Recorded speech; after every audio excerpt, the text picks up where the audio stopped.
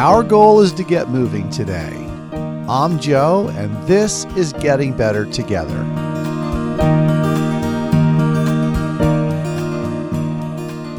Day 40, a criminal incident. It was a beautiful morning.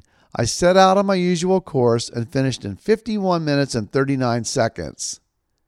Not so amazing though. 51:39, I know it sounds different. I didn't crack the code for walking fast this morning. I had to take a shortcut home. As I walked past the high school, I came upon an adult male who was hanging a sign on a chain link fence with zip ties.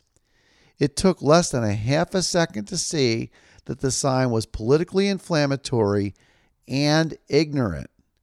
He was in a hurry, so he didn't turn around when I saw him posting a sign like that, especially in front of the high school, and I said, "Hey, that's not cool," and I suggested that he take it down. I kept moving, rounded the corner, and saw him crossing the street behind me. I asked him if he took it down. He said, "No, it's public property. They can take it down." At 6:30 a.m., taking a nice walk, it's not really my dream to get into an argument, but I couldn't resist. I told him he was a fool and it was unfair to the kids to be exposed to stuff like this on school property. He was rushing to his car. My parting shot was, "I'll be back in 10 minutes to take this down myself. And I feel sorry for your children."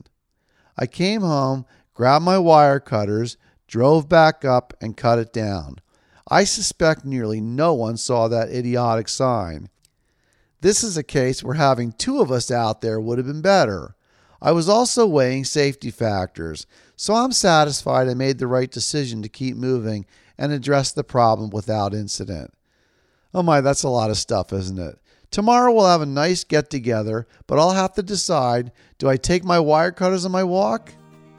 Be happy, everyone. I hope you'll come back tomorrow. These daily check-ins is what will make a difference for you and me.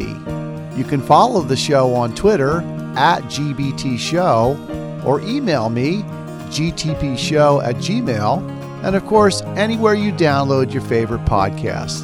Until then, I'm Joe.